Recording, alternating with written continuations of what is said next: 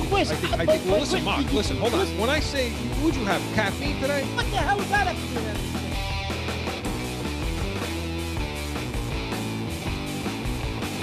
How much coffee did you drink before the show? Listen, you can't polish a sneaker, right? throw tomatoes at me. Do whatever you're gonna do.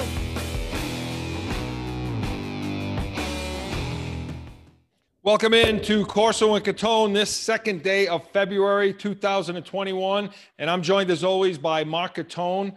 And your calls, 855-313-PATS, 855-313-7287. And Joe Guarnieri, our producer director, is joining us as always as well. He's got us up on YouTube live. Live chat is open. So chat in, call in. We want to hear from you tonight.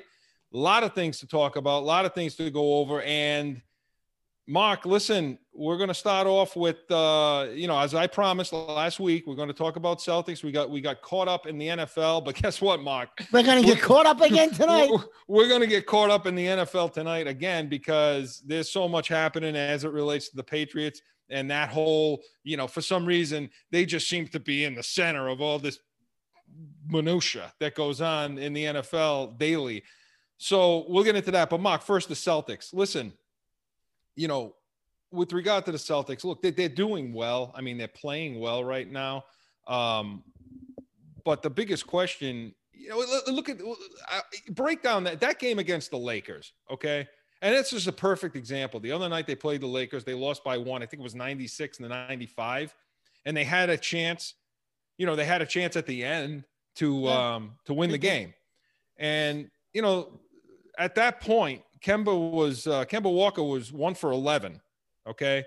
Now he got a good look. It was a good look. It's a basket he should make. And then Tice, needs to put back the follow, the putback. But Mark, should he be taking that shot? Well, when you got Tatum and Brown, and all you hear about is how Tatum and Brown are going to, carry this team to a championship someday. Well, you would think it would be Tatum or Brown taking the shot, right? Not him, even though he had a good look, Chris. He's supposed to hit that. He's supposedly part of this new big three. He's supposed to be the third cog in the wheel, but he hasn't shown it. I know he's been hurt. We got to see if he starts to show something, because you're not going to win anything with just Tatum and Brown. You need other pieces to come in here. So Ainge at some point is going to have to make some kind of a decision about this roster. But the way it's constructed presently, especially with the three guys Brooklyn's got now, there's no way you're coming out of the East, Chris. Well, okay, look, so in that situation, right, you're down to the end of the game, seconds left. They did have I believe they did have a timeout.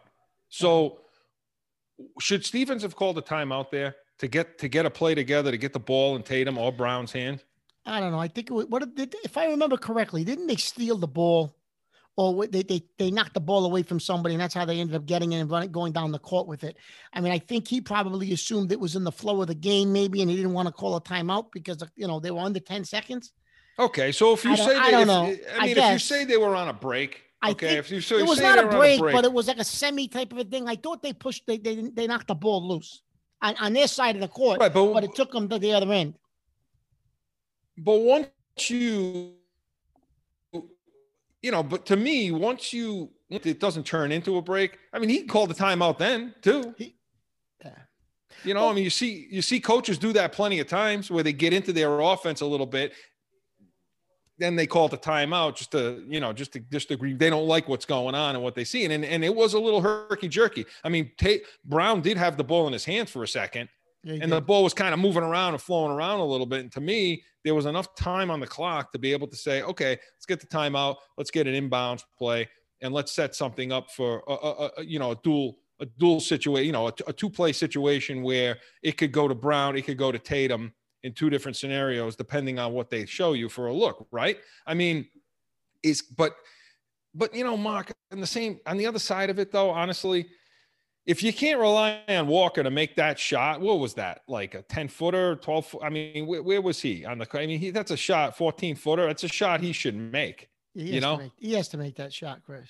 The problem is he started off last season really, real strong, right? Kemba, and then he just faded. Now, there were some injury issues with him, obviously the knee, right?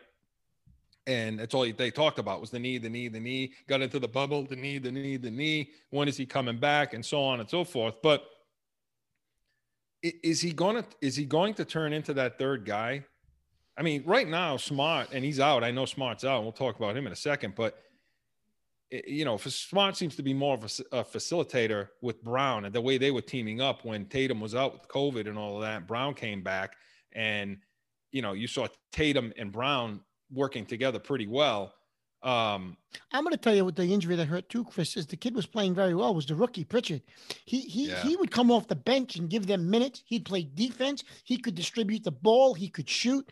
I'm not saying he was 100% consistent every night. I mean, he's a rookie, but there were games that he really contributed big time, especially when Tatum was out and then he got hurt. Now, luckily, it was not a ligament injury. It was just a MCL sprain. He didn't tear anything. So supposedly he's going to be back in 2 or 3 weeks. He will make this roster better as well. I mean, I know he's a rookie. So when a rookie gets hurt like that, there's usually a setback, right? It usually slows your development, and it's almost like you're starting all over again. But that's a kid that I think can help them as well. Yeah, but Walker's going to get healthy, and Walker's going to be Walker. What they traded for is what Walker's going to become. Or not traded. They signed him as a free agent, whatever they did. But Walker's going to become what they thought they were getting, or forget it. Well, it's useless. Yeah, I mean, he doesn't have to. He doesn't have to average 25 a game, but he's got to be. He's got to be in the high teens. I mean, he's got to be in the high teens, 20, and as a facilitator, his assists. He needs to have a lot. His assists have got to be up there. Chris, they still don't have a body underneath the boards. I mean, the kid Tristan Thompson, they picked him up as a free agent, but he really hasn't shown anything yet. I mean, he's going to have to at some point give you something in the post, some points or defense, something more rebounding. I mean, the other kid's giving them. Tice is giving them more than Thompson. Yeah, listen, he is, and I agree. And you know what, Tice is. It's funny because Tice is one of these guys, and Smart fits into this category too, where at times I go back and forth on this. When I watch him play, I feel like he should get a lot more calls than he gets. Okay. Yeah. But on the flip side of that too, he does embellish a lot out there. Not as bad as Smart. Smart just flops. I mean, he's never going to get a call because he never stays off the ground. You know what I mean? But like Tice, he's not getting the calls because he's just not an elite player. One, and two, that's how that league is, Mark. Let's face it. I mean, LeBron James gets the calls, LeBron Harden goes gets down. How many times does Harden go to the line? Oh, forget it. LeBron, Chris, the other night went down the lane. They called a foul. Nobody hit him. There was the appearance of somebody was going to hit him, and they pulled their hand back. Nobody touched him. They blew the whistle. He went to the line. And the Celtics players were looking at each other. They said nobody hit him. They blew the whistle anyways. Yeah, he's going to get a call. He's going to get that call every time. Embiid gets calls, but nobody gets more calls. Nobody goes to the line more than Harden. No, Harden's a professional actor. He's a professional actor. They should give him a Screen Actors Guild card for crying out loud. But the problem is, though is, Harden's an elite player. Harden's a top 5 player in the league, and Smart is not. So he's never going to get those calls. Tice isn't. But I agree with you, Mark, on Thompson. I mean, he's just not. He's not providing what they, I think, assumed that he would. I mean, just look at the numbers, and it starts to be able to. You start to be able to say, okay, should you be giving Williams the third a few more time? Because just listen to these numbers, okay? So Thompson, he's averaging 22 minutes a game, 5.9, so just a shade under 6 points a game. Not even an assist a game, a half an assist a game, okay? Which, you're not looking for him to make assists. No. Six rebounds a game. He's 75% shooting, okay? But Chris, only 1.5 blocks a game, and he's. And I'm sorry, I'm looking at Williams. I'm sorry. Let me go back. Thompson. I apologize. Yeah, pour yourself a cup of coffee, would you? Wake up. Hey, Mark. You know what? Listen, I'm moving around the whole country over here. Last week, if you noticed, I'm back into the original setting here. So here's the thing. Okay, Thompson. Sorry, 22 minutes, 6 points a game, 8.5 rebounds. He's 44% from the field. Okay, half a block a game, and 64% in free throws. Those are bad. Those are not the numbers you want. Chris, they signed him because they said he was a double-double guy. He's averaged double-figure points and rebounds his whole career. He's not even close to that right now. He's averaging 6 points a game, and it's on 22 minutes now. The touches, the one thing I didn't see is how many touches a game is he getting? But look, on the other side of it, Mark, you give this kid Williams. Now, I realize on the defensive end, Williams is a work in progress. I get that. But look, Williams is averaging 15 minutes a game. Okay, so 7 minutes less a game. He's scoring more, just a shade more. Okay, 6.2. The assists, are pretty much the same. That's a war. I don't care about assists. He's averaging 6 rebounds a game, which is a little lower than Thompson, but Thompson's playing 7 more minutes. He's 75% from the field, a block and a half a game in 15 minutes. Not terrible. Okay, and 90% free throws. So if he's in the paint, he's low, and he's getting to the line, he's making his shots. Whereas the more you play, Thompson's Chris, not. the more you play a guy like Williams. See, the problem with Williams, Chris, is he's always in foul trouble. He only plays 15 minutes. If you look at the number of fouls he gets in 15 minutes, he's trying to make blocks. He's going over guys' backs for rebounds. Like, he's got to become disciplined. But he's the type of guy, if you gave him minutes and touches in the paint, he'll score double digits for you probably every night. 12, 13, 14 points. He seems like that type of a guy, but you put him out there and he's constantly picking up fouls. He's got to work on his defense he's a liability on defense right now. And I think that's the problem. That's probably why Stevens prides himself on, teaching good defense and playing good team defense. And Williams just isn't doing that right now. But Mark, on the offensive end of the court, Thompson's he's not getting it done. No, he's just not, And so again, the question becomes this: can they compete? Can they compete with the real good teams? And I'm talking about Brooklyn. I'm talking about Philly. I'm talking about LA, both LA. These are the teams. Can they compete with these teams, Mark? I don't know, Chris. I just don't think. At some point, Chris, Brooklyn has, and I realize Irving's a kook, right? He's an absolute nut. I think he's nuts. But you have Irving, you have Harden, and you have Durant. At some point, the three of those guys decide to gel. How are you? All they need is a little bit of bench play, which their bench is totally depleted because they had to deplete it in the trade to get Harden. But if they get any type of bench play, I don't see how you're going to beat that team in the playoffs, because in the playoffs, you never come off the floor. It's different than the regular season. Harden, Irving, and Durant are never going to come off the floor in the playoffs.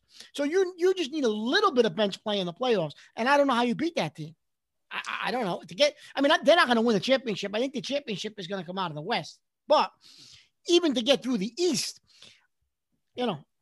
Philadelphia, I'm not impressed with Philadelphia. I think those guys are soft. They're playing well now. Embiid's playing the best basketball of his career. But I think when push comes to shove, you can beat them. And I'm not so impressed necessarily with Milwaukee either. I think the team to beat is going to be Brooklyn when all is said and done in the East.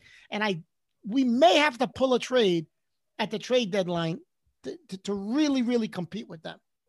Well, Mark, looking at that, okay.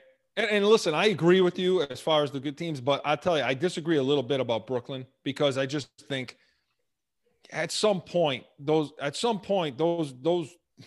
personalities are going to just. Well, I'm thinking, Chris, that'll work for a year, right? So I'm thinking you sell out for a year to try to win a championship. And if they can do it for a year, hey, listen, those three guys not going to get along after, that's going to eventually break up. But if you could do it for a year and you get a championship out of it, then they'll say it was worth it, right? I feel like if Durant and Harden can get it done together, then they'll get rid of Irving.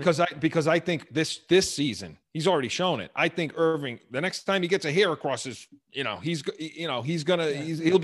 disappear for 2 weeks again. Yeah. And then the problem is when you're in a playoff push and that kind of crap is happening, it just disrupts the whole chemistry and flow of your team. That's why for me, I'm not sure if I'm anointing them yet. But yeah, if they're all hands on and they're all hands on deck and they're operating at the level they're capable of, I can't even see the Lakers beating them. No, at that point, I can't really see anybody beating them. They won't. If they're operating on all cylinders and like you said, Chris, they're getting along, the Lakers not going to beat that team either. So now the question now is this. So this Harden deal goes down. Now I know it's a little bit old now. We didn't get a chance to talk about it last week, but this Harden deal goes down. He goes over to Brooklyn. The rumor is that the Celtics were in play in this trade deal. And further than that, you know, because everybody thought in order for the Celtics to get this guy, Brown's going to be on the table. Smart's going to be on the table along with their picks, you know. And so I just don't think Ainge, and I agree. I just don't think there's any reason to walk away from that Brown Tatum combination, because it's becoming lethal. It's going to become more lethal. I mean, those two guys are shaping up to be two top 5 players in the league. You really thought at one point Tatum, yes, but Brown would be top 10. But Brown is showing this season that he's inching towards that 5. You know what I mean? 6, 7, 8. You know, he's in that range right now. And so our two guys, is it enough to get it done? Now, so I get it. You don't want to move on Brown away from him. But the rumor was that it wasn't going to take Brown, right, Mark? That was the rumor, Chris. It wasn't going to take Brown. The rumor was you were going to have to give up draft picks. Maybe Marcus Smart, which I would have gotten rid of Smart. If you could have gotten Harden, I would have gotten rid of Smart in a minute. But evidently, they didn't want to get rid of the draft capital. And I just don't understand what Ainge's obsession is with this draft capital. Because of any league, the NBA shows you that unless you're picking in the top 5 or 6, it's very rare. Pointless. It's very rare at the bottom half of the draft, which is where the Celtics are going to draft. They're going to, because they're going to make the playoffs and they're going to be in the semifinals or the finals of the East, right? So drafting in that position, what are you getting? You're going to get a guy that can barely make your roster. You're not getting anything. So I don't know why I would have given up 3-4 first-round picks. Who cares? It doesn't matter, Mark. Look, it isn't like the NFL where these picks are crucial.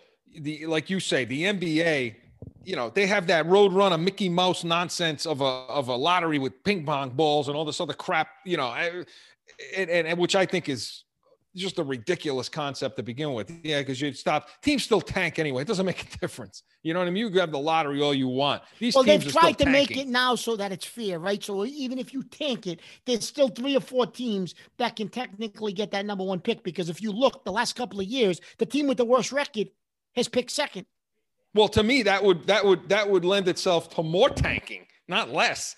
Because if you're giving the top 3 to 4 teams equal opportunity or just as much opportunity to get the first round pick, who the hell's gonna? Well, what kind of effort are you putting out there late in the season? If you're any of these teams, So to me, again, they have that system over there that they do. Now, look, yeah, I agree. The picks, they're useless. It doesn't make a difference unless you're picking in the top 4. Okay, and as far as Marcus Smart, let me tell you, I got really pissed off about this last week or the week before, whatever it was. And I talked to you about this too. The Boston media, okay? You know, can you be more hypocritical? I mean, can you be more flip-floppy or however you call it? I mean, Christ almighty. They're talking about Smart after that game they played against, who the hell was it where he complained at the end of the game to the officials. Yeah, I don't remember now. It's been a while. I don't remember who it was against. Well, so they played that game, and you know, he drives the lane. Again, I question, and we talked about it on the first show, him driving the lane when he shouldn't even have the ball to begin with. It should be Brown, Tatum, and nobody else. But anyway, he drives the lane on a guy he should be able to, flops, goes to the ground, okay?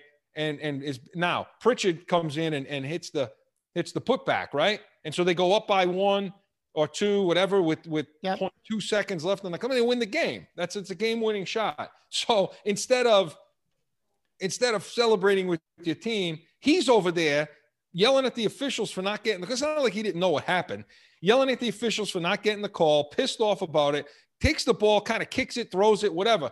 He could have been teed up and probably should have been teed up there. He should have been teed up, yeah. And that would have either lost the game for them or tied the game for them if the guy hits his free throws. Now, what the hell?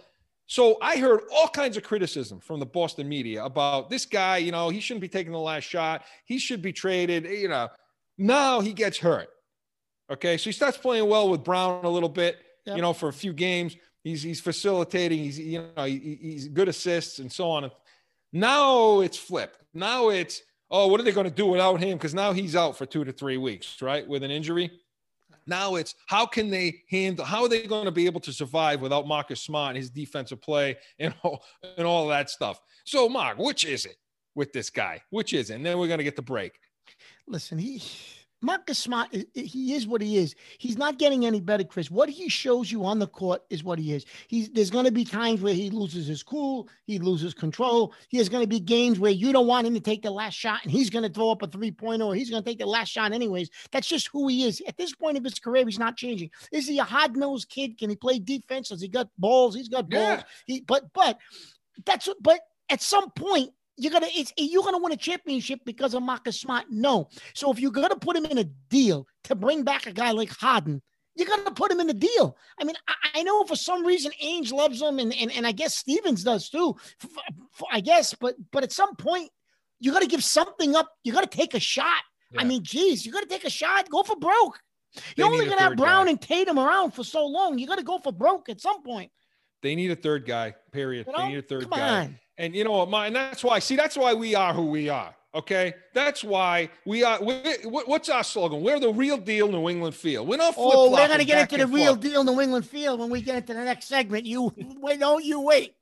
Yeah. So, so let's get the break. But before we do that, we want to thank Paula for chatting in. She's telling us, hi guys, happy to hear from you both. We're always happy to hear from our loyal fans out there. So thanks for listening in, Paula. When we come back, we're going to get into football talk. Specifically, we're going to get into the Stafford situation and the Belichick situation, all the things that are on the minds of New England fans right now. And stay tuned because it's going to get pretty exciting with Mark. More Corso and Catone after this.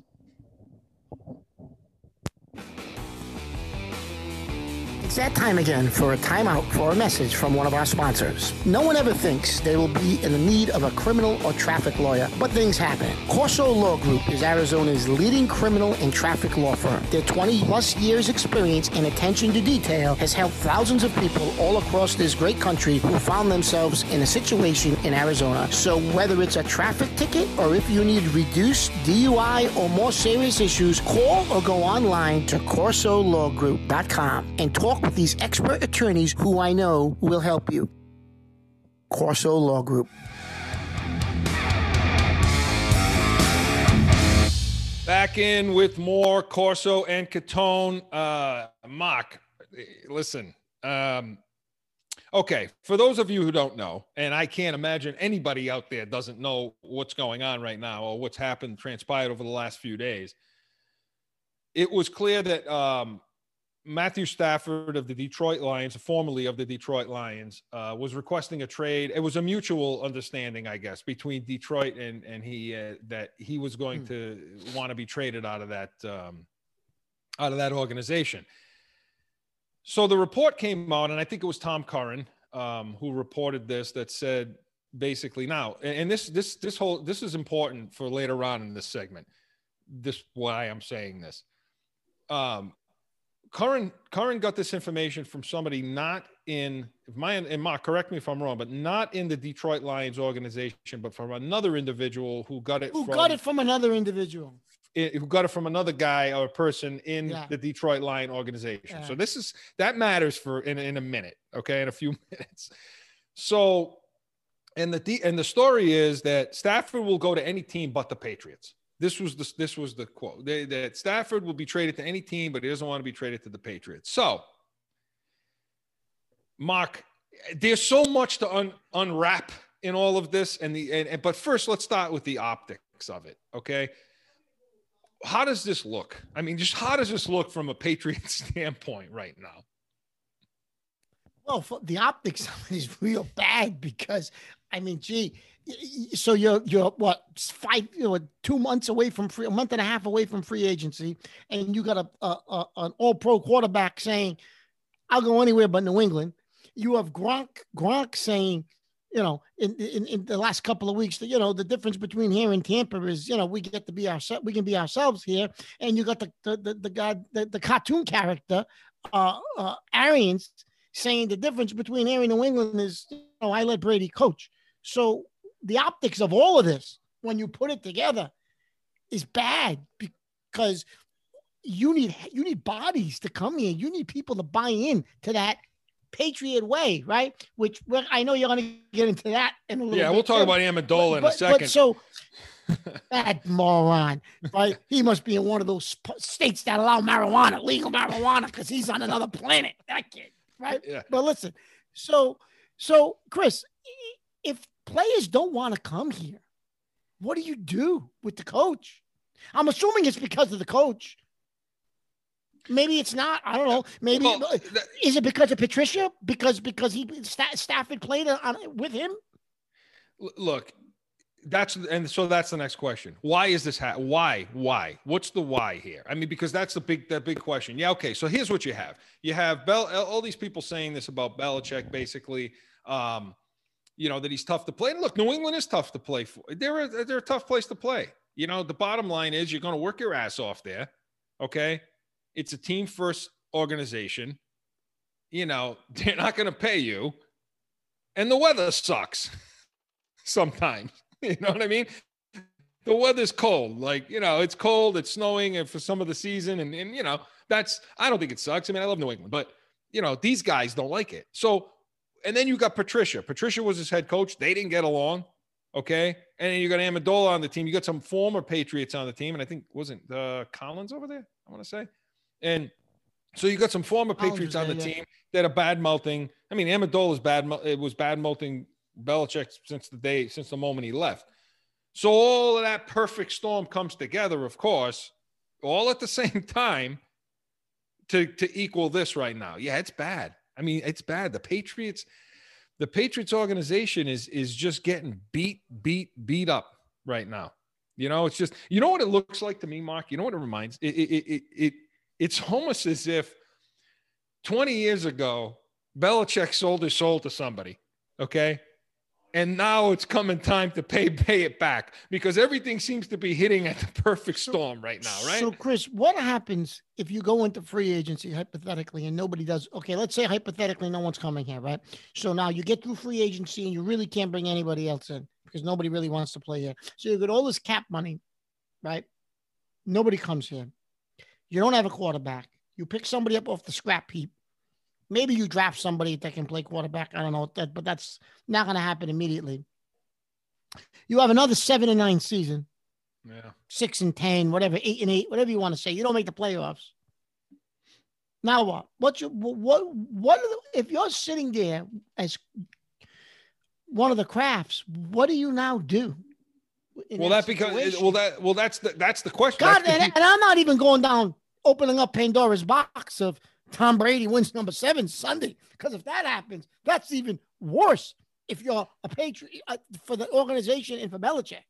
Right. And so again, players, yeah, right. So players aren't going to come. So what does this mean for Bill? I mean, players aren't coming here or they don't want to come here. The optics of this are so bad. I mean, look, in the way it is now, and the landscape of the league too has changed, right? And the way players look at things and what's important to these guys now, the Patriot way, right? The Patriot way. So they were getting players based on the system, based on the fact that they're going to compete, they're always going to be there, and so on and so forth. That's not what Danny Amendola said yesterday. Well, let's get into that. So Amendola, right? Get into what he said about the Patriot way.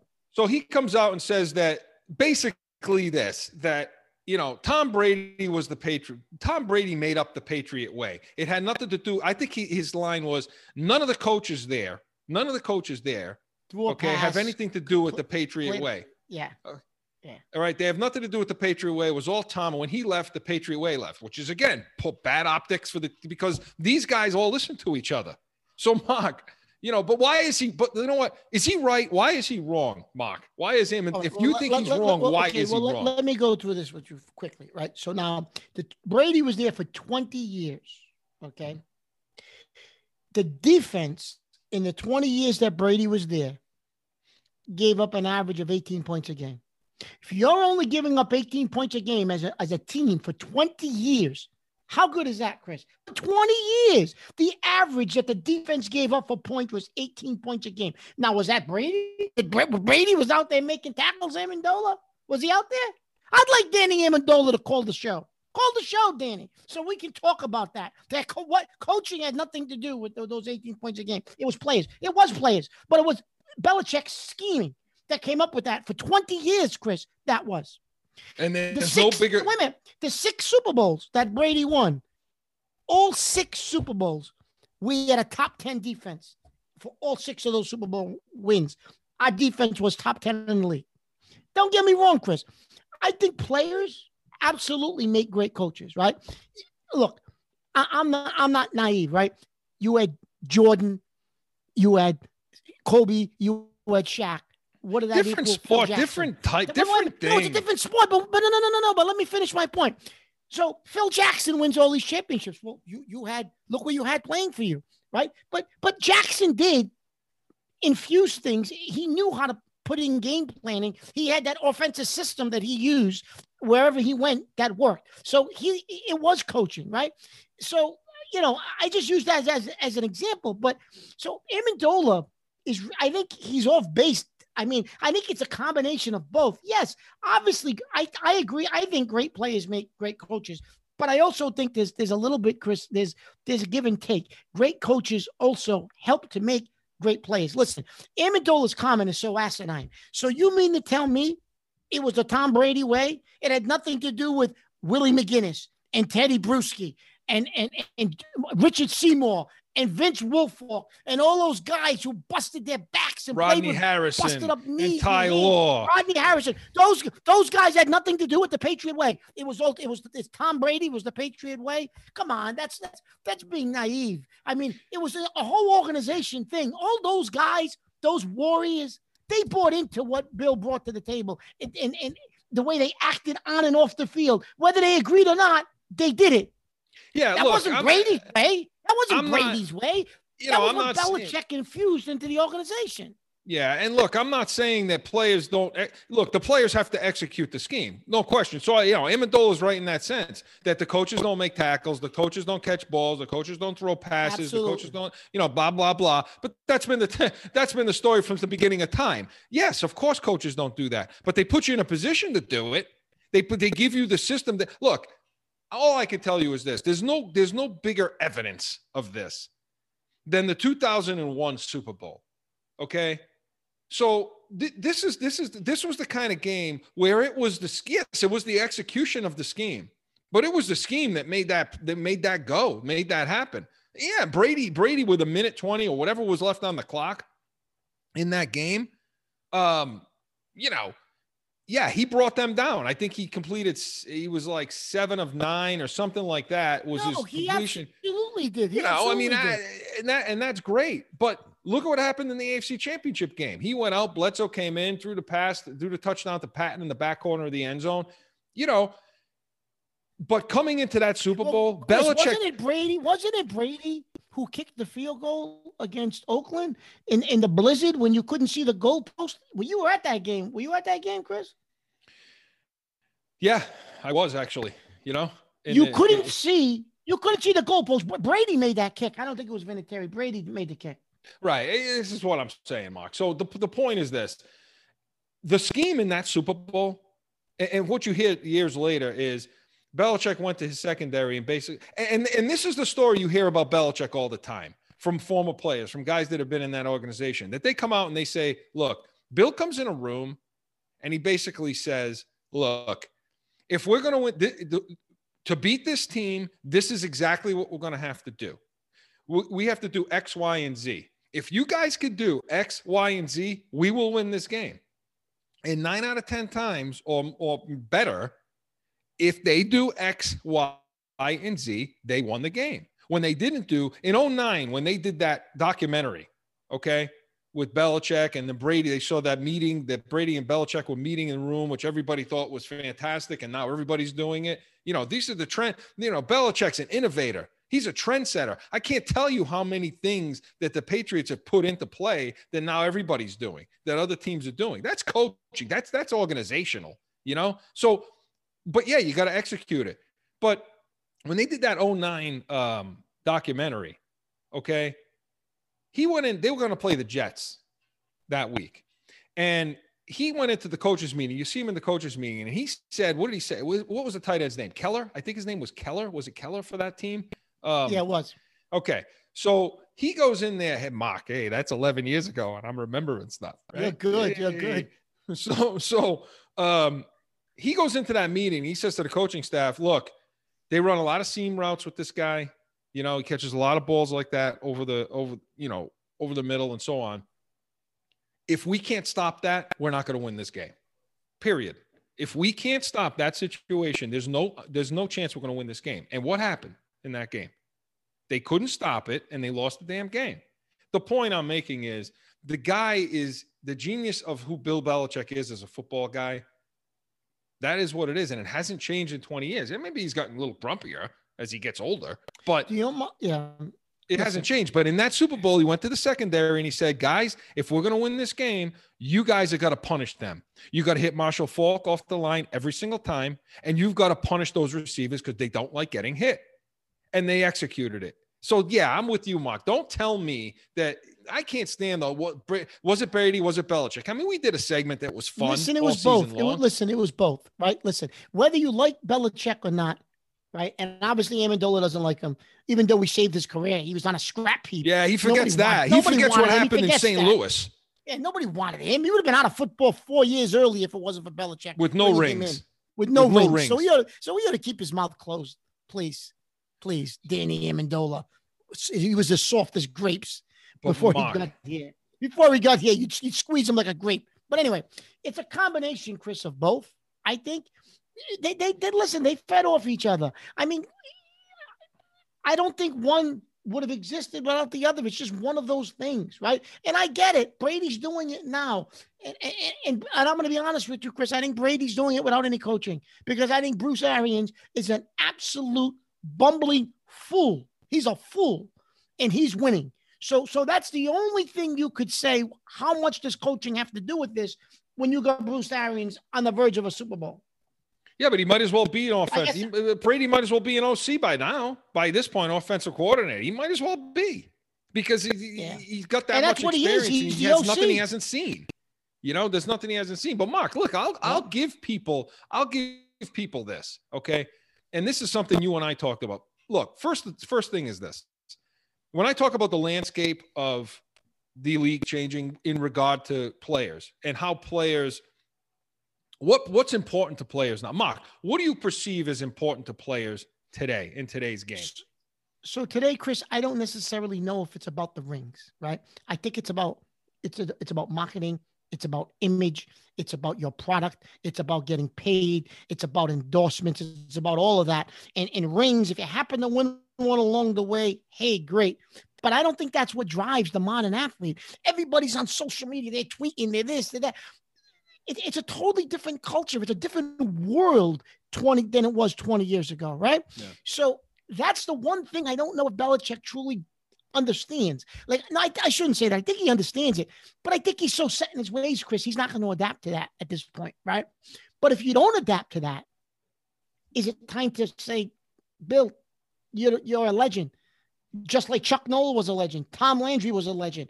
But at some point, you had to make a decision. Those organizations made a decision. It was time to move on.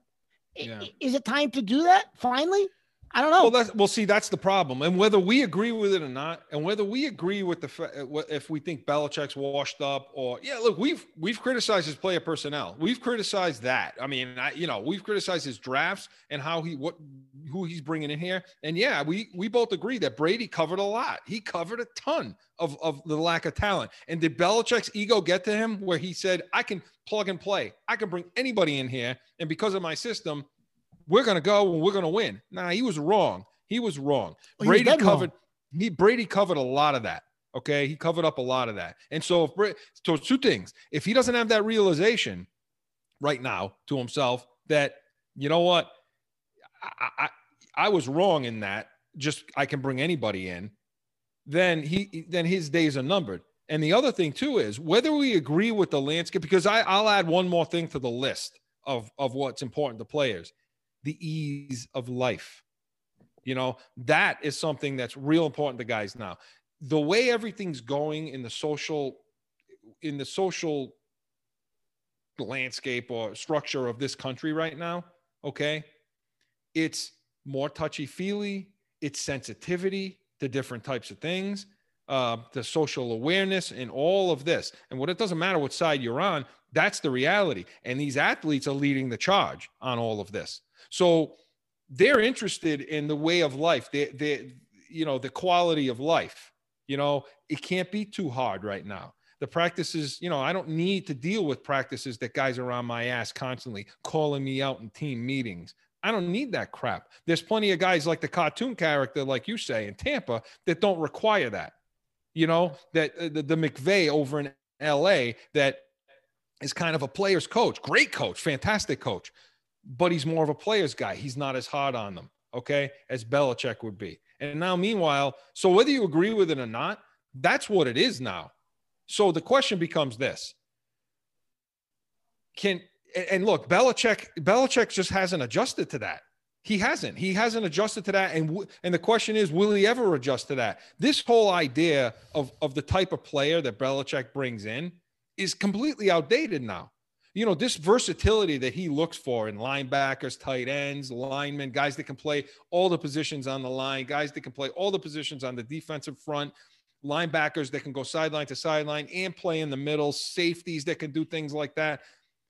That just doesn't exist anymore. The college game has become so specialized in the way the talent is that there's a guy doing something that has a specific role and plays it. So getting those versatile guys in now is a thing of the past. And it seems to me that Belichick just doesn't want to face that. He doesn't want to face it because you can see it in his drafts. And guys he thinks can do multifaceted, that can do different things. And it doesn't work. It just doesn't work anymore, Mark, right? So, Chris, at that point, when do you say it's time to turn the keys over to McDaniels? If it's McDaniels, well, I could tell you this. Well, let's put it this way. Let's get to this one quick point I want to make. So, Kraft, right? So you're listen. Bob Kraft is a legend, right? He did something here that no one's ever done. He not only did he turn a franchise around from nothing and make it one of the most profitable sports teams in any sport, right? He also turned the whole area around, like where the stadium is. He turned it into like a little city. There's malls, there's hotels, there's restaurants. What he did to transform that area, not just it's in the woods. It's in the middle of the woods. It's unbelievable what he did over there, right? Obviously. But I think the time has come where the transition also needs to occur between him and the son. I mean, I think Bob's seen his better days too, right? I think it's time for him to make that sit in the chair and wave to the crowd and smile. But really, you can't be making these decisions anymore, these tough decisions, because it seems like he's gotten a little soft, right? But my question also is, I don't know if Jonathan Kraft I'm pretty sure we know he's not the father, right? He's not capable of, I don't know if he's capable of making those tough decisions, Chris. If you look at the Pittsburgh Steelers, the Rooney family, it stayed in the family, but the kid did a heck of a job transitioning into power and leading that team into another generation and another era. And winning championships. Hunt in Kansas City did the same thing. He took the reins from the father, and he's turned that franchise into even a better franchise than it was. So I don't know if Jonathan Kraft is going to do that, Chris. I'm starting to get a little nervous about him, to be honest with you. Yeah, and we have to get the break. And we're going to cover this on the other side. But Mark, I tend to agree with you. The other question too is, he's definitely not as well respected as his father is, as Robert Kraft. I mean, Robert Kraft is the respect level that organizations, players, coaches, owners. I mean, he basically saved the league that year when I think it was 2011 when they were out on strike or whatever they were doing, and he came in, basically sat them down and just got it done. Jeff Saturday had that to say too back then, the player rep that said, look, without Robert Kraft, we don't get this done. Jonathan Kraft's not going to carry that much weight. He just isn't going to carry that much weight or maybe he will someday. But the better question is he going to carry that much weight on his own team as long as Belichick is here? When we come back, I want to continue this discussion. And what we want to talk about, Mark, is regardless of what we think of Belichick, are his days numbered if guys just won't come here. More Corso and Catone after this.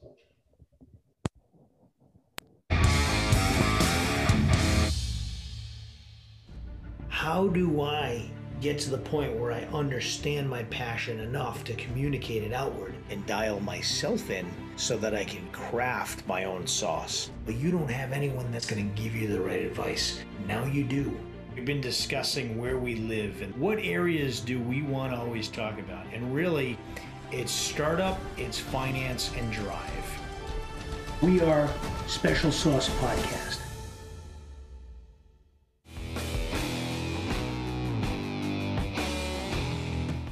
Back in with more Corso and Catone on a special thanks to our sponsors, Special Sauce Podcast. We appreciate them as always. Log on to their website, check them out. They a lot of smart people there, and they can really, really help you a lot. Yeah, Mark, on the front side, we're talking about the Krafts and does Jonathan Kraft carry this much weight as Robert Kraft and so on?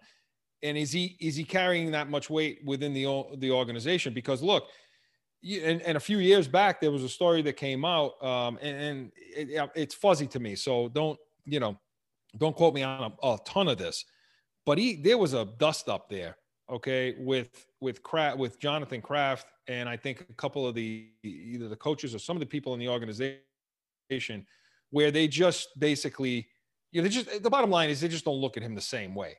And so now it becomes this: does Belichick have enough respect for the son in order to continue on like this?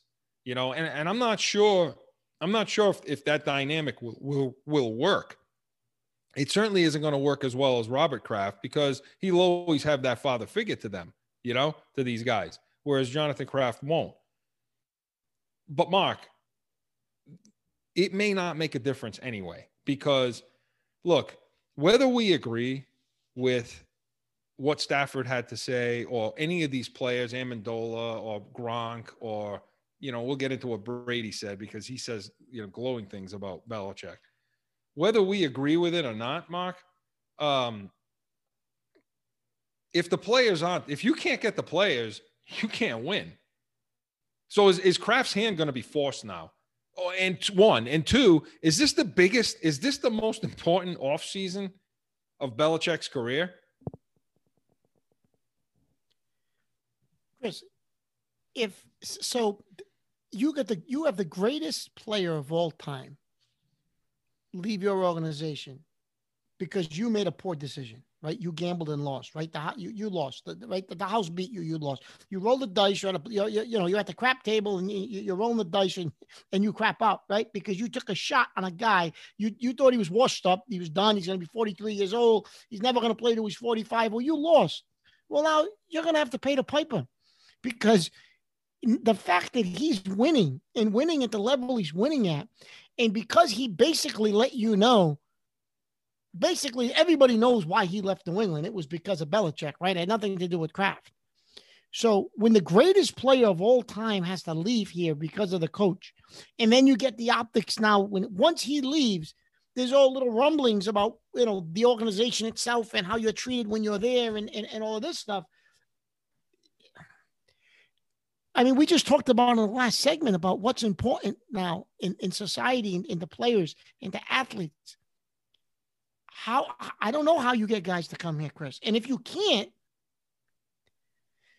he's going to force their hand. I mean, if he has another losing season, Chris, I don't care if the guy's one of the greatest X's and O's guys to ever walk the sideline. At some point, they're going to have to make the decision and say, look, Bill, you're going to have to retire, pal. We're never going to fire you, but you have to get out of here. You got to retire. We have to turn the keys over to McDaniels. He's young. He's energetic. Guys like Brady will sing his praises, even though Brady's not playing here anymore. I think guys would probably want to come and play for Josh, right? I don't know if you can rebuild that, Chris, with Brady, with Belichick. How do you rebuild that? Yeah, I don't know. And that's the thing. And I do. I think it's his most crucial offseason. He's got the cap money. Chris, you had an interesting theory yesterday. last night we were talking about a couple of different things. You're going to remind me because my brain is like mush. Yeah, you're like scrambled eggs over there out in Arizona. Scrambled eggs. Listen, you brought up the Aaron Rodgers theory to me. What, that Rodgers, that he could basically come to New England and survive with Belichick, and basically that. Look, to me, and like I said, if the players can't come here, the writing's on the wall. The only thing that may save him right now, and I think this is what you're talking about, the only thing that might save Belichick is that kind of level of guy.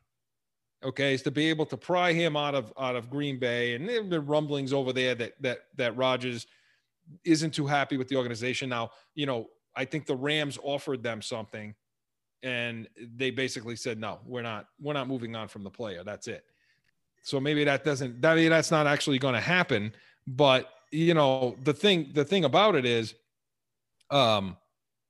if they were able to do something like that, okay, if they were able to do something like that and get Rodgers out of there, that would save it, because this is a guy that can come in and say, look, I could deal with Belichick. I can work with that. I mean, he didn't like what's going on in Green Bay, but Belichick is operating on a whole different level than what's going on in Green Bay, right? Just given the NFC Championship and what you saw in the coaching there, So the point is, if a guy like Rodgers comes in and can win and put number 12 on, okay, and actually win, get Brady comes to town next year, yeah, then you're okay. Belichick can continue on, and he can continue to do that, and we also want to get to the phones.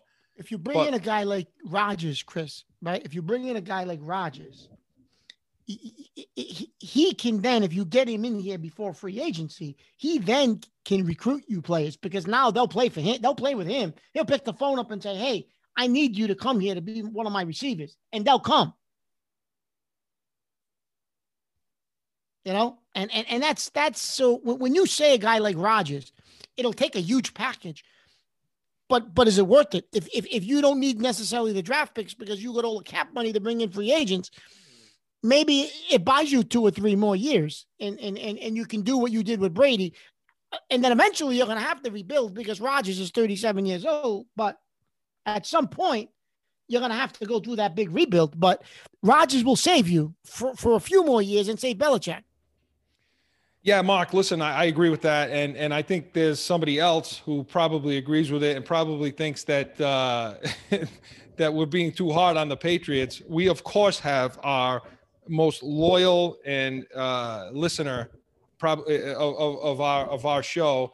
We have little Olivia on in Scottsdale. Olivia, hi, you're in Corso and Catone. Hi, guys. Go Bucks. Okay. So, yeah. Okay. So that was a question, Mark. I know you wanted to ask Olivia. Olivia already answered the question. We wanted to ask Olivia who she thinks is going to win the Super Bowl. So, Olivia, who do you think is going to win the Super Bowl? Bucks. Okay. Bucks. So Tom Brady. All right, Olivia. Thank you for the call. All right. Bye-bye. Our best fan, our biggest fan, Chris. Hey, listen, no matter what we're doing all the time, we always have to stop. When Olivia calls in, we always have to stop and make sure that she gets on. She gets on the air because she's on at all hours of the night with us. Even when we're on after a late game, she calls in. The kid is 4 years old, and she's our most loyal fan, loyal listener, and she loves New England sports. And obviously, she's rooting for the Bucks. She thinks Tom Brady's going to win that game. The Bucks, yeah. That's it. But Mark, getting back to this Rodgers thing, yeah, I mean, I think that's the only thing that could save him. Maybe is a guy like that, because if realistically, Chris, I don't think he's coming. No, I don't think either. But if they're going to blackball him like this, the players, okay, and that's basically what's happening right now. What's happening, Chris? You know what? I'm glad you brought that up. So is this their way of saying, okay, you know what? You screwed Tom. You screwed. Is this the players' way of getting back at him and saying, okay, now it's time for you to go, and we got the power to get rid of you? It certainly looks that way, doesn't it? It certainly looks that way. And if they don't they have all the cap space in the world right now. They're top 3. Okay. You said top 5 last week. I think they're top 3. They probably are. They have the 15th pick in the draft. Okay. And so for every round, they're going to be picking at that level. All right. So there's no excuse this year. No. And if the players don't come and you find out that Patriots made offers on guys and they just decided for the sheer fact that Belichick's the coach there, or nobody's going to say that, but you can read in, then I don't think the Crafts have a choice, Mark. I really don't. I think they're going to have to move on from Belichick and basically say, Bill, no matter how good you are, if we can't get the players, you can't coach. You can't coach for us. And we just can't continue to do this year after year until somebody says something good. But speaking of saying something good, so Mark, tell us, let's go talk about Brady's comments right now. Well, Brady basically thanked Belichick, and he said he had a great 20 years here. He couldn't, he was just spewing out all great things about the organization and the area and Belichick. And listen. But not only the organization in the area, Belichick in particular. But listen, Chris, but listen. You know Tom Brady. What's Tom Brady? Tom Brady's we just talked 5 minutes ago about image and marketing and he's the best at that. He's not going to. You're going to do. You know what you're going to do? You're going to do. You're going to do exactly. You're going to do exactly what I'm pissed off at the Boston media for doing right now. I'm being honest. You're about to do it. You're about to do it. Honest. Listen, what pisses me. I'm not going to be like the Boston media. I think Brady thinks Belichick's a goddamn a-hole. He can't say it publicly. He played with busted bones for 20 years, and you couldn't give the guy $25 million because you thought he was washed up, and you brought in a guy that would throw the ball like this for 16 weeks? Are you kidding me? That may be the case. That may be the case. Of course he wants to say that. I'm giving the guy credit for being classy. I'm not being like the Boston media. This is what pisses me off about that, okay? And I'm going to tell you right now, I'm going to tell all of you out there right now, and I want to hear it. Chat in, let me know how wrong I am. But this is what irritates me the most, okay, about this damn media in your area. You can't have it both ways, okay? You have two comments, two things going on here, okay? You have 3 actually. So you have this third-hand information coming out of Detroit about Stafford, right? Listen, the Detroit stuff, I dismiss that, Chris. I think that had more to do with Matt Patricia than anything. I don't think anybody that's ever played in Detroit is going to come here as long as Matt Patricia's here. Well, I think it has to do with that. What Amendola's got to, what he said to him when they played together, what Collins had to say to him. I think it had a lot to do with it, and I do also think it's Belichick. So I'm not discounting it. I'm not saying it's not true. What I'm irritated about is they take it at face value. So you have a story that something was given third hand. It came from Detroit to another organization to Curran, who then delivered it to us, right? And that's what happened. Everybody takes that for gospel. Everybody takes it for fact that that's what happened, and they read into it as if it were Belichick. So fine. If that's what you want to do, fine.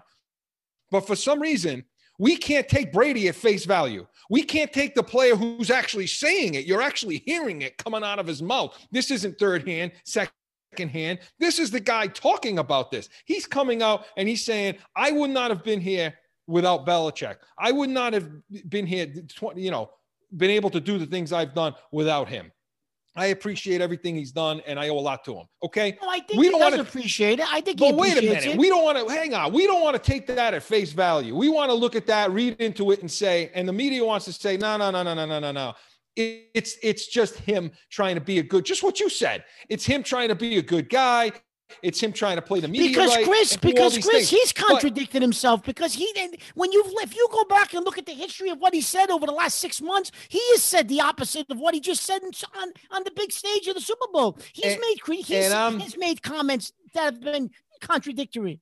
Look, and I'm not saying that's not the case. I'm not saying that there's a piece of him, probably a big piece of him that's pissed off at Belichick. Okay, that is disgruntled and all those things. I get it. Except he's never said it, but I understand his body language has told that. His not showing up for off season, his behavior the last season in New England of how he wouldn't throw to guys and just behaving like a 2-year-old. I get it. Okay. So all his body language shows is that he's pissed off at the organization, namely Belichick. I get that. But the man is coming out and basically saying all these things. And my problem with it is we don't want to listen to that. Why? Because it's a positive about Belichick. So we're only going to take face value. So let me ask you, if Brady came out and said, screw Belichick, he's got nothing to do with what I did. This is all on me. My 20 years is my 20 years. And what I'm doing, and it's evidenced by what I'm doing this year. So the hell with him, the hell with that organization. It's too cold up there. I'm never going to live there. If he said that, okay. Well, he don't you think never, for one, he did make the comment about never living here. I know, but don't you, and when he did, they all took him at face value. So don't you think for 1 second that he comes out and makes those comments, if it's the other way, and everybody in the Boston media is now sitting there saying, see, that's what Brady thinks. That's what he believes. That's the situation. No. But now it's the opposite. And he's saying good things about the organization, about the man. We don't want to take that at face value, but we'll listen to a third-hand comment, okay? And we'll pump up Amendola's comment. This is all fact. That's killing the Patriots. I'm not pumping up Amendola's comment. I totally disagree with him. You know that. I think Amendola's on another planet smoking something wacky somewhere. So, but you understand? But you understand? You people understand my point out there? Do you understand what I'm saying? I agree with you. You can't pick and choose. Chris, for the most part, I agree with you, and I don't pick and choose. But I do. With that one comment by Brady this week about Belichick, I just because he has said things, Chris, over the last 6 months that have been contradictory to what he said, I'll take it at face value. What he praised the organization. I think, he knows he's where he is today because of the organization, because Belichick drafted him. Belichick's the guy who made the decision to bench $100 million quarterback and Drew Bledsoe and stick with Brady. Belichick's the guy when Brady tweaked his ankle in the game against Pittsburgh. He put Bledsoe back on the bench.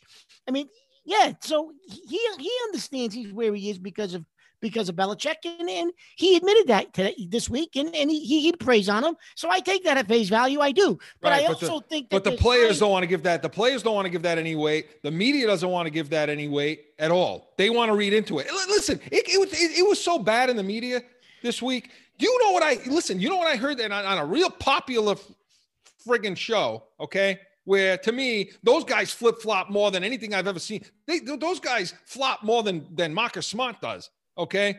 These guys on these shows. Not only were they not taking what Brady said at face value, I actually heard them break down the comments, break down the words in the comments, and I heard this buffoon say, do you notice how he didn't say the guy's name? He didn't say Belichick's name. He said him and that, he didn't actually say Belichick's name, Mark. How bad of a situation?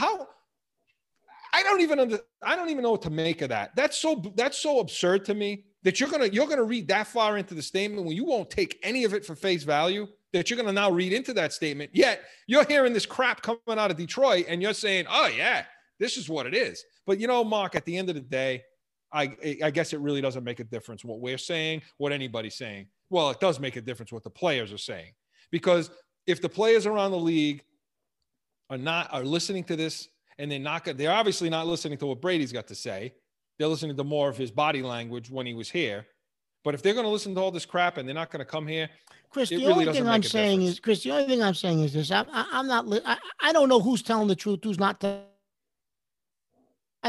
Everybody's trying to promote their shows. That's why we're the real deal New England Field, because these people just make up and spew stuff to try to get people to listen. They go back and forth on it. They go back and forth. They're all full of beans, and I would say a couple of other choice words, right? They're full of it, right?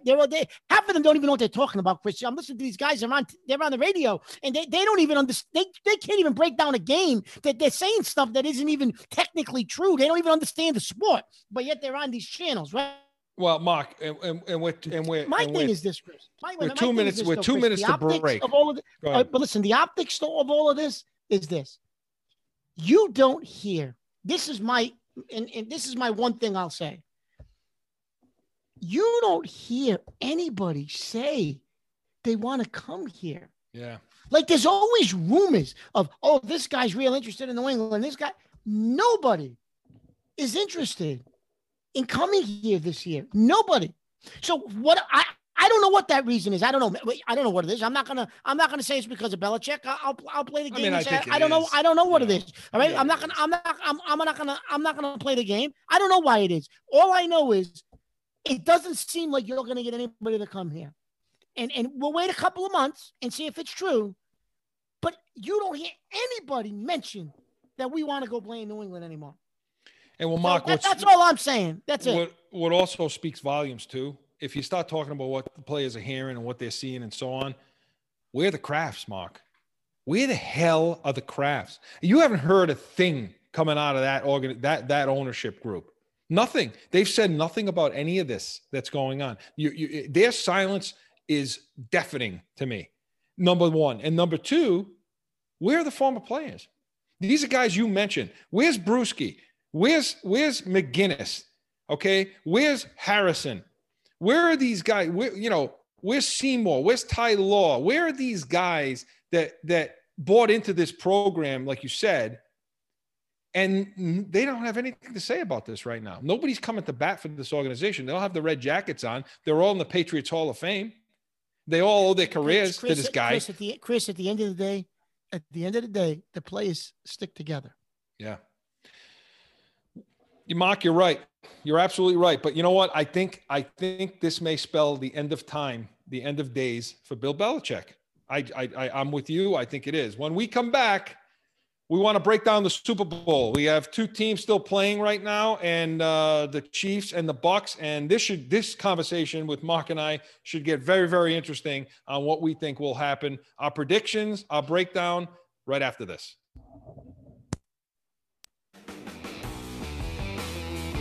It's that time again for a timeout for a message from one of our sponsors. No one ever thinks they will be in the need of a criminal or traffic lawyer, but things happen. Corso Law Group is Arizona's leading criminal and traffic law firm. Their 20-plus years experience and attention to detail has helped thousands of people all across this great country who found themselves in a situation in Arizona. So whether it's a traffic ticket or if you need reduced DUI or more serious issues, call or go online to CorsoLawGroup.com and talk with these expert attorneys who I know will help you. Corso Law Group.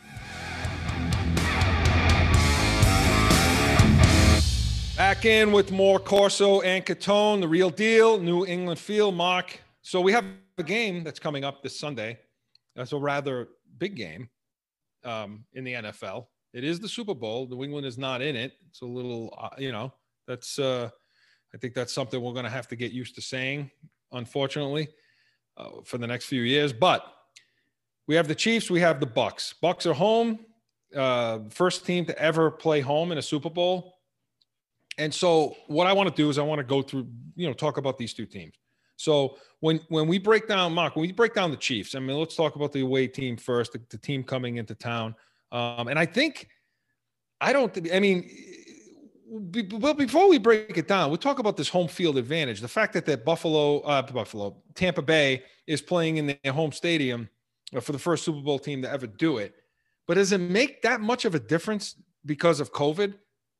There's no media. There's no Radio Row. There's no 2 weeks of festivities. There's no NFL experience. There's no players sitting down with each other or in the media in a big hall or a big convention center.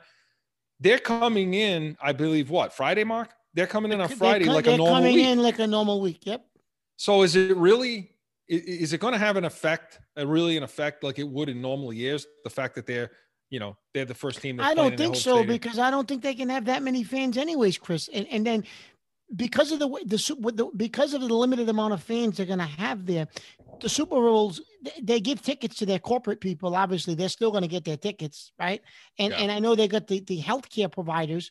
They're providing tickets to healthcare providers all over the country for the first responders for what they've done because of COVID, which is great. So you're right, Chris. To answer your question, I don't know how much of a difference it's really going to make. Yeah, okay. Other than the fact you're home with your family and you're in your own house, maybe. But I think Kansas City is so used to going on the road. It's just it's another road game for them. It's not. It's not even going to feel like the Super Bowl, like you said, Chris. There's going to be, you're just going in and you're playing another game. I've been to Super Bowls, okay, and I can tell you this: in a normal year, okay, where you have all the things I just described in a normal year. What you have in the stadium is the odd. It's just odd. You know, you and I have been to plenty of games in New England and around the country to understand what that home crowd is like. You know, the Super Bowl is nothing like that. I mean, you see that one of the problems is the fans are spread out. They try to group them together, but it's fairly spread. I mean, I was at the, I don't even want to mention that year, but I was at that game and there were Giants fans, you know, here and there, and Patriots fans here and there. And, you know, the way all that hoopla that happens at the beginning of the game, where, you know, the flags go up, the teams come out, there's music, noise, all this. It's not like that in the stadium. In the stadium, it's a very drab, dull sort of intro to the game. And so it's not loud. You don't have that piercing loud, you know, the players aren't dealing with that. And they're certainly not dealing with it this week, for sure. So I'm with you. I don't think it's much of a deal. But Mark, breaking down the Chiefs, I mean, is there a way they lose this game? I mean, you know, get into it, Mark. Here we go. Offensively, Chris, let me ask you this. So the first time Tampa Bay played them, right? It was, you know, obviously at Tampa, but the first time they played them, Tampa decides that they're going to try to play them man to man. And they played mostly man-to-man defense. Bowles decided for whatever reason, that's what his scheme was going to be. And I don't quite understand what that was about. And Tyreek Hill had 200. Hill had 200 yards at halftime in the game. Yeah. So you're a defensive coordinator. Yeah. What do you do against this particular team? Obviously, you're not coming out playing man-to-man, right? So what are you going to do to slow this offense down?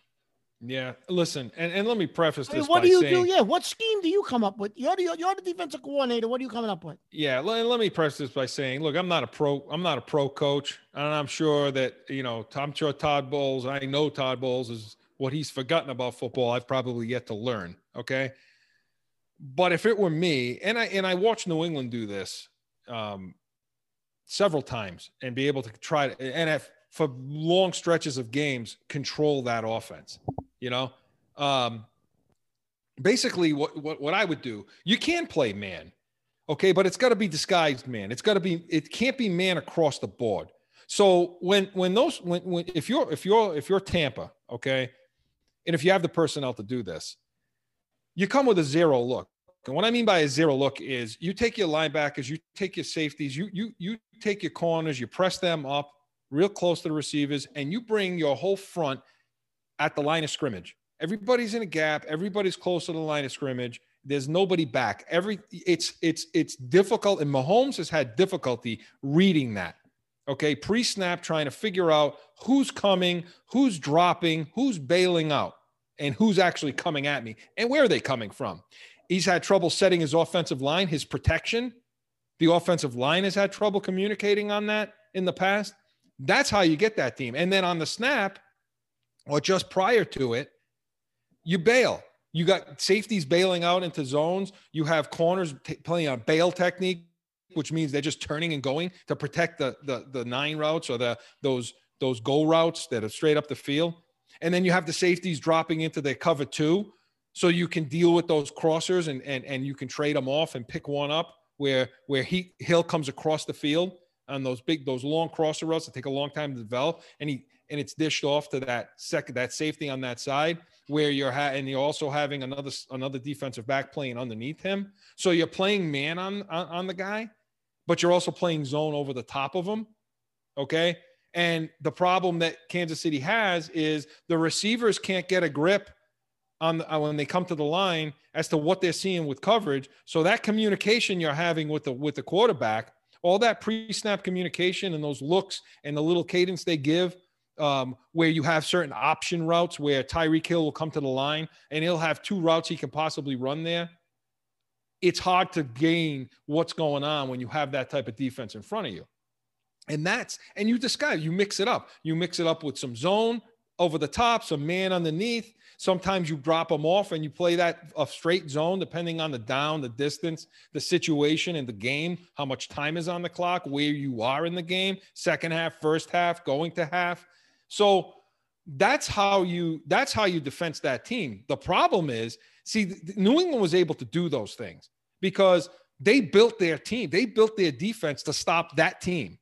That secondary was built, which is why they look good every single time they play Kansas City. And the defense looks pretty damn good because they built that secondary and they built that team to stop them. The bigger question is, does Tampa have that type of defense to stop them? Because I know they're two safeties. Don't they go out in the Green Bay game and they had some problems? They'll probably play, but they're banged up. They're not 100%. I mean, that's the glaring weakness of that defense is the secondary. The secondary, yeah. So unless you're getting their linebackers are excellent. They run all over the place. They got a good defensive line. Is that enough though, Chris?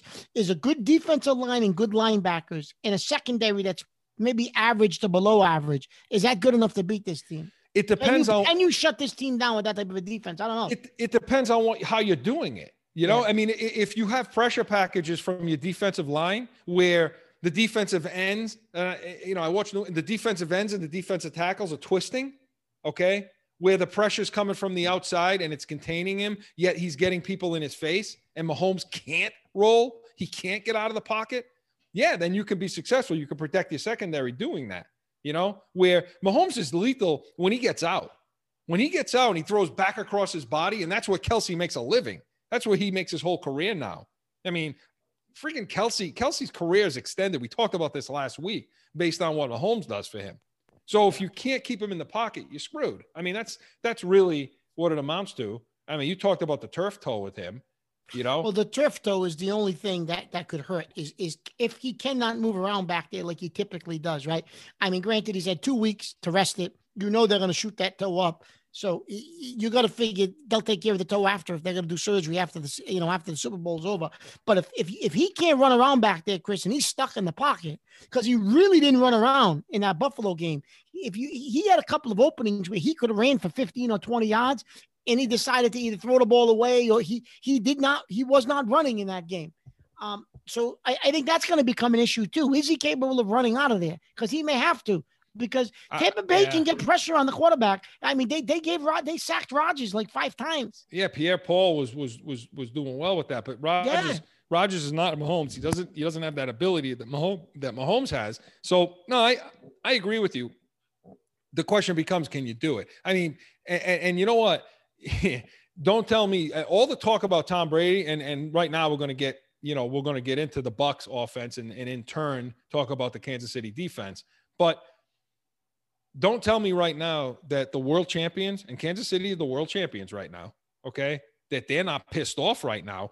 This Tom Brady talk, that's all it is. It's all about Brady and his quest for 7. I mean, that's all you see. That's all you hear. You hear very, very little coming out of Kansas City. And don't think for 1 second that's not pissing them off. Hey, we're the world champions. We're coming into town. We're going to be playing. Our offense is unstoppable. That kind of chip, New England made a living on that kind of chip. Yeah, and you're right, Chris. And Kansas City is coming in with that kind of a chip, a huge chip. So there's a possibility where they can blow them out of the water. And before you know it, you're facing a 2-3 score deficit, meaning the Bucs are. And it's just something you can't come back from at that point. I know Brady's come back from that in the past, obviously against Atlanta, right? But against he has the person. But against this team, I just don't think you get behind by that many points and come back against Mahomes. I just don't think you can. So then let's kick it to the other side of the ball now. Okay, let's talk about or the other team. Let's talk about the Bucs. So on offense, so Mark. Okay, it's Tom Brady. Okay, we get it. I mean, Tom Brady is right now, there's no better pre-snap quarterback in football than this guy, and it probably never has been. I mean, Manning was real good at it, real good at pre-snap. They're the 2 best ever was. But Brady's great at pre-snap, post-snap. I mean, what he's seeing out there, again, there's nothing he hasn't seen. There just isn't. So we know what we're going to get from Brady. Now the question becomes, is his supporting cast, is his offensive line, can they do what they need to do to protect him? Because, Mark, what do you think Tampa's going to have to score to win this game? They're going to have to put up close to 40 points. It's going to take between 30 45-40. I would say I'm going to say Kansas City scoring at least high 30s in this game. I'll be shocked if this game isn't high 30s. Kansas City puts on the board. Shocked. So and maybe I'm completely wrong, but that's what I think. I mean, they certainly have enough talent at receiver, tight end, running back. But I could tell you this: if this turns into a shootout, I don't think that's a game Brady can win. They're going to have to run the ball. They're going to have to run the ball, Mark.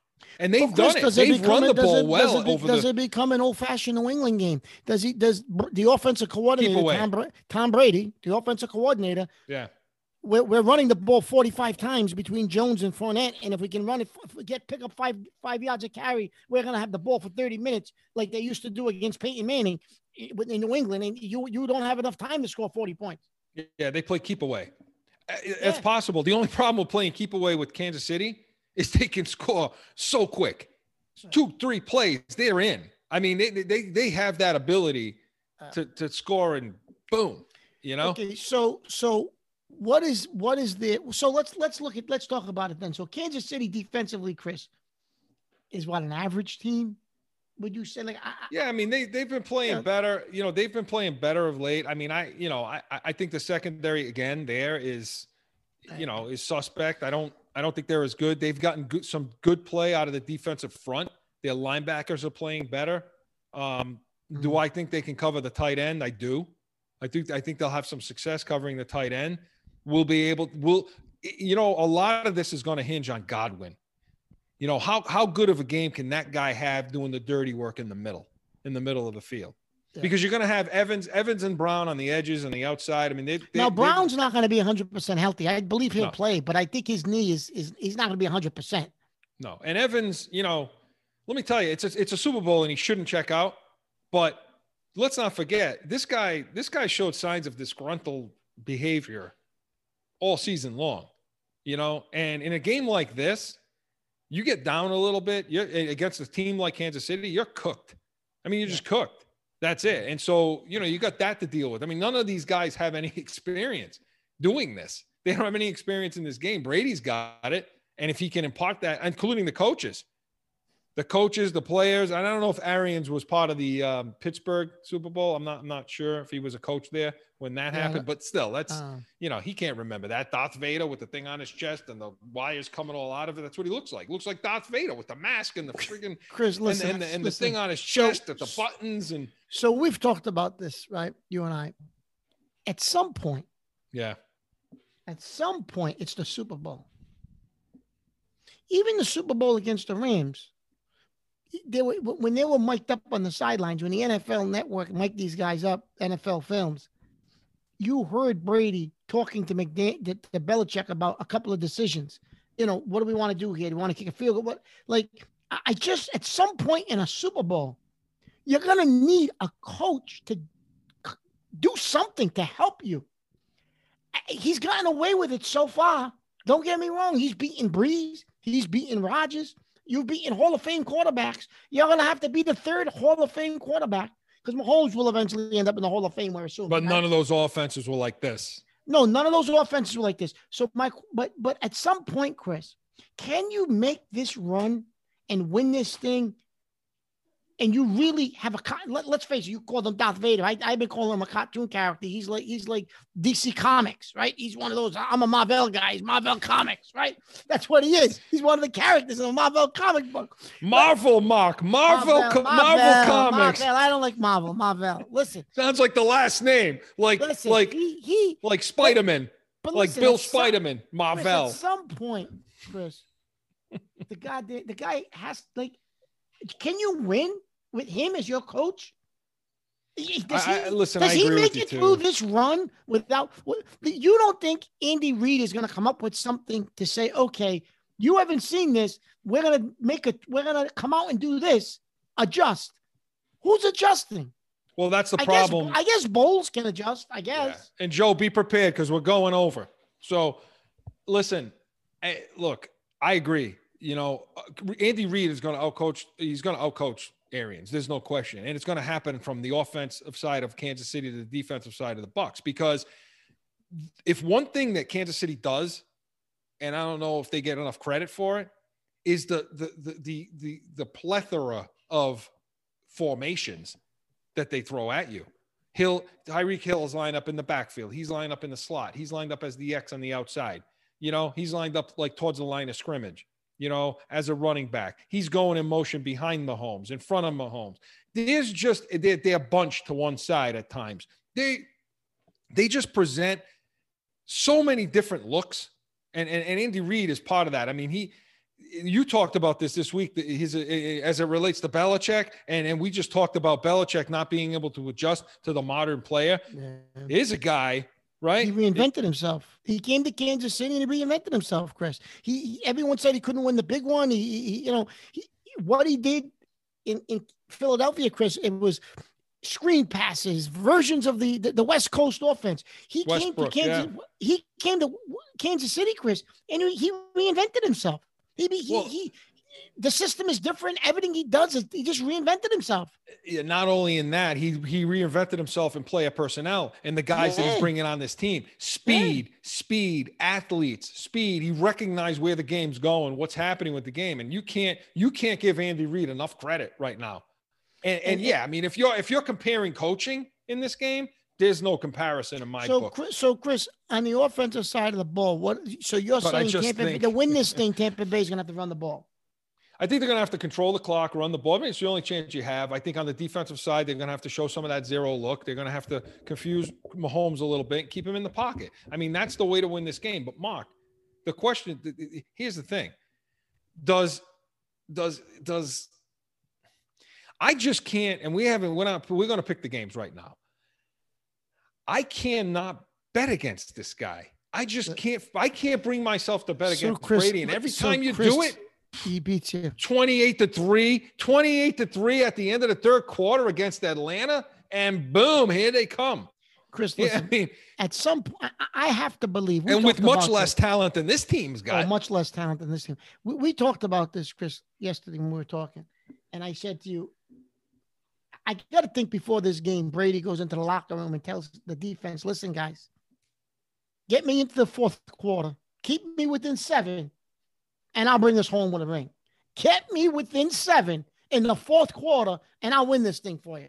You have to believe if he tells those guys that, they're going to bust through the door, and they're going to say to themselves, this guy can do it. If we can keep them within 7, we'll win this thing. So the thing with him, Chris, is the entire team believes it. I mean, the guy, you know what I mean? They believe it. If he walks in there and says, you guys keep me within 7 in the fourth quarter and I'll win this thing for you, how do you not believe the guy? Yeah. Well, he's shown it time and time again. 10. He's been in 10 Super Bowls. He's won 6 of them. Come on. So yeah, that's why I have a hard time picking. Look, the way I look at it is like this, and we're going to give the picks right now. Okay, Joe is screaming. And at as me a right fan, now. But listen, go ahead. You go first, Chris. Here's what I think. Okay, and I'm going to pick a team. But you got to pick a team. I'm going to pick a team. I'm going to pick a team. Will you relax for a minute again with the caffeine? This guy. So listen, it's going to be one of 2 scenarios though. Kansas City's either going to blow them out of the water, or Tampa Bay is going to win a tight game. That to me is how this is going to go. Like you say, under 7 points, Brady's going to get this win. I can't pick against Brady. I can't do it. I won't do it. I will not do it. My history, my time with it, my years behind watching this situation and watching this man play, I can't pick against this player. Yeah, I do think he's going to take the whole team on his shoulder, and I think he's going to take like he's been doing all season long, the coaching, whatever. I don't care. He threw 3 interceptions in the second half last week. Who cares? But because he figured out a way to win the game. I will say that if he throws 2 picks in this game, yeah, there's no way. You cannot turn the ball over against Kansas City. You can't do it. But if he plays a clean game, okay, he plays a clean game, and they're smart about how they're running their offense, okay, and you can remember back to 03 and 04 when they needed to do that, what they needed to do to win, like you said. I can't pick against Brady. I take Tampa in a tight game, under 3 and under. 3 and under, 3-point or under win for Tampa. And that brings it home. And that will spell the end of Bill Belichick in New England. because the ripple effect that's going to have, some saving grace Belichick will have here is if Brady loses this game. Because if he loses the game, then people can say, well, yeah, Brady can get them there, but Belichick takes them home. He gets them home. All right. Yeah, I agree. What say you? All right. Well, just like in the Brady Belichick battle all season long, I'm going to go the opposite direction. I'm going to choose the side of Belichick, and I'm going to tell you why. So before I give you my answer, I'm going to give you, I know Joe's ready to rip the equipment off our heads because we're way over. I'm going to give you a 30-second. I promised you why the New England Patriots lost the 2007 Super Bowl. And Chris made a little bit of a reference to it earlier. He said he's been to a Super Bowl. We were undefeated. And for any of you that know Chris and I, we have a ritual every single time the Patriots play that he does, that I do. You're going to do this tonight. I'm going to do it. You're going to throw it. You've been waiting. You've been waiting for 13 years to bring this home, haven't you? I'm going to do it. There's a ritual we have. We both have. There's chairs we sit in. There's phone calls we make. Everything we do. And we speak to nobody during a game except each other. And that's it. And God forbid. How many years have we been doing that? I don't know, 30 years, maybe longer. Who knows? I think I had my binky in my mouth. But anyways, so now this fool, because the game's in Arizona, decides he's going to go to the Super Bowl. This fool. Him. He says, I'm going. I said, no, you're not. He said, I'm going. I said, Chris, we're undefeated. You can't change any routine because, of course, we're both crazy. He said, no, we're going to win this. I want to be there when we go undefeated. I said, okay. Yep. I mean, I had a conversation with you. You had every opportunity to tell me under no circumstances do you go. You know what he actually told me? I'll tell you what he said. He said to me, if you go to this game, and I'm going to say this on the radio, I don't care. If you go to this game and they lose this game, I'm going to stab you. He said, I'm going to come out to Arizona and I'm going to stab you. He said, that's it. He said, because it will be your fault and your fault alone. And listen, I've been carrying that around for 13 years right now. Yep. Okay. So Chris is the reason why we're not undefeated. For Patriot so Mark, so you know. So that's out of the way. I had to get that out. All right. So Mark's got Kansas City. How do you think it's going to be? So here's what I think, Chris. Here's what I think quickly. I'm as a Patriot fan. I'm rooting for Brady Sunday. I'm going to root for him, and I'm going to root for the Bucs. I'm going to root for Brady. But as a football analyst, I've been saying it since September. I cannot go against what I've been saying since September. I'd be a hypocrite if I go against it. Kansas City flips the switch. They're going to flip the switch again. And what you said, Chris, is 1,000% right. This team no one's talked about them. This is the least talk about Super Bowl champion in history. They're going for a repeat. Nobody's talking about them. The entire country is talking about Tom Brady. They're going to come out of the gates, and Mahomes is going to light the place up. He's going to light that team up. And I'm going to tell you something. This is finally going to happen where Brady's going to turn around on the sidelines and say, shit, where's Bill? No Josh. I guess it's just me. I got to make it. What the hell's going on over here? We're getting our ass kicked. And there's nobody to pull a huddle together, a defense together, and with a chalkboard and draw a play up. This is what you got to do. Like we've seen Belichick do 20, 40, 50 times over the last 20 years. Sunday, it's going to be the revenge of In Bill We Trust. I take the Kansas City Chiefs. Well, okay. And you know what, Mark, though? And that's the only reason I'm doing it, Chris. That's why I'm doing it. But I'm going to root for Brady, but I'm telling you, Kansas City's going to beat them. You know what, Mark? The Tampa's going to win this game for no other reason than little Olivia picked them. That's it. Okay. She picked the Tampa Bay, and I'm going with her. That's it. So, Mark, you know what? Those were our final thoughts of today.